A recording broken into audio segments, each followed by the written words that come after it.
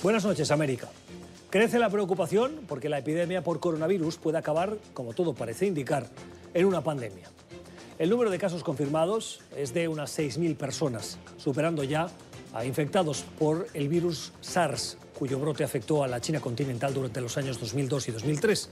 Aunque los muertos hoy, como consecuencia de este nuevo brote, todavía están muy por debajo de los 348 que dejó el SARS hace 6 años.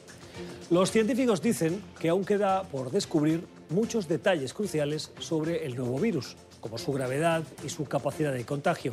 Pero nuevos casos se confirman y varios países han decidido evacuar a sus nacionales de ciudades como Wuhan, la más afectada por el brote del nuevo virus.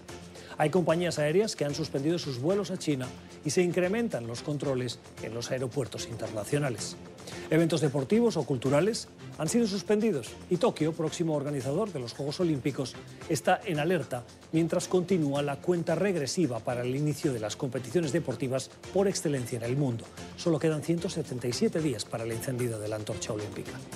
En Ginebra, mientras tanto, donde está la sede de la Organización Mundial de la Salud, los expertos continúan monitoreando y se resisten de momento a decretar una emergencia global.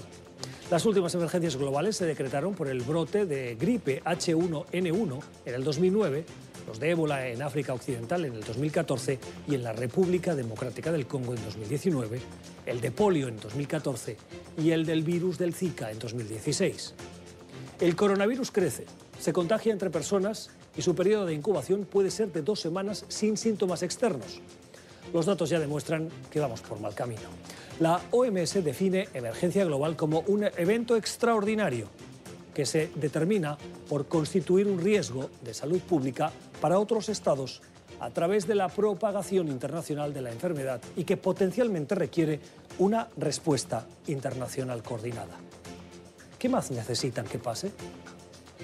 Son las 7 en Ciudad de México, las 8 en la costa este de Estados Unidos, Bogotá y Quito, y las 10 en Montevideo, Buenos Aires y Santiago. Y esto es Cuestión de Poder. Bienvenidos.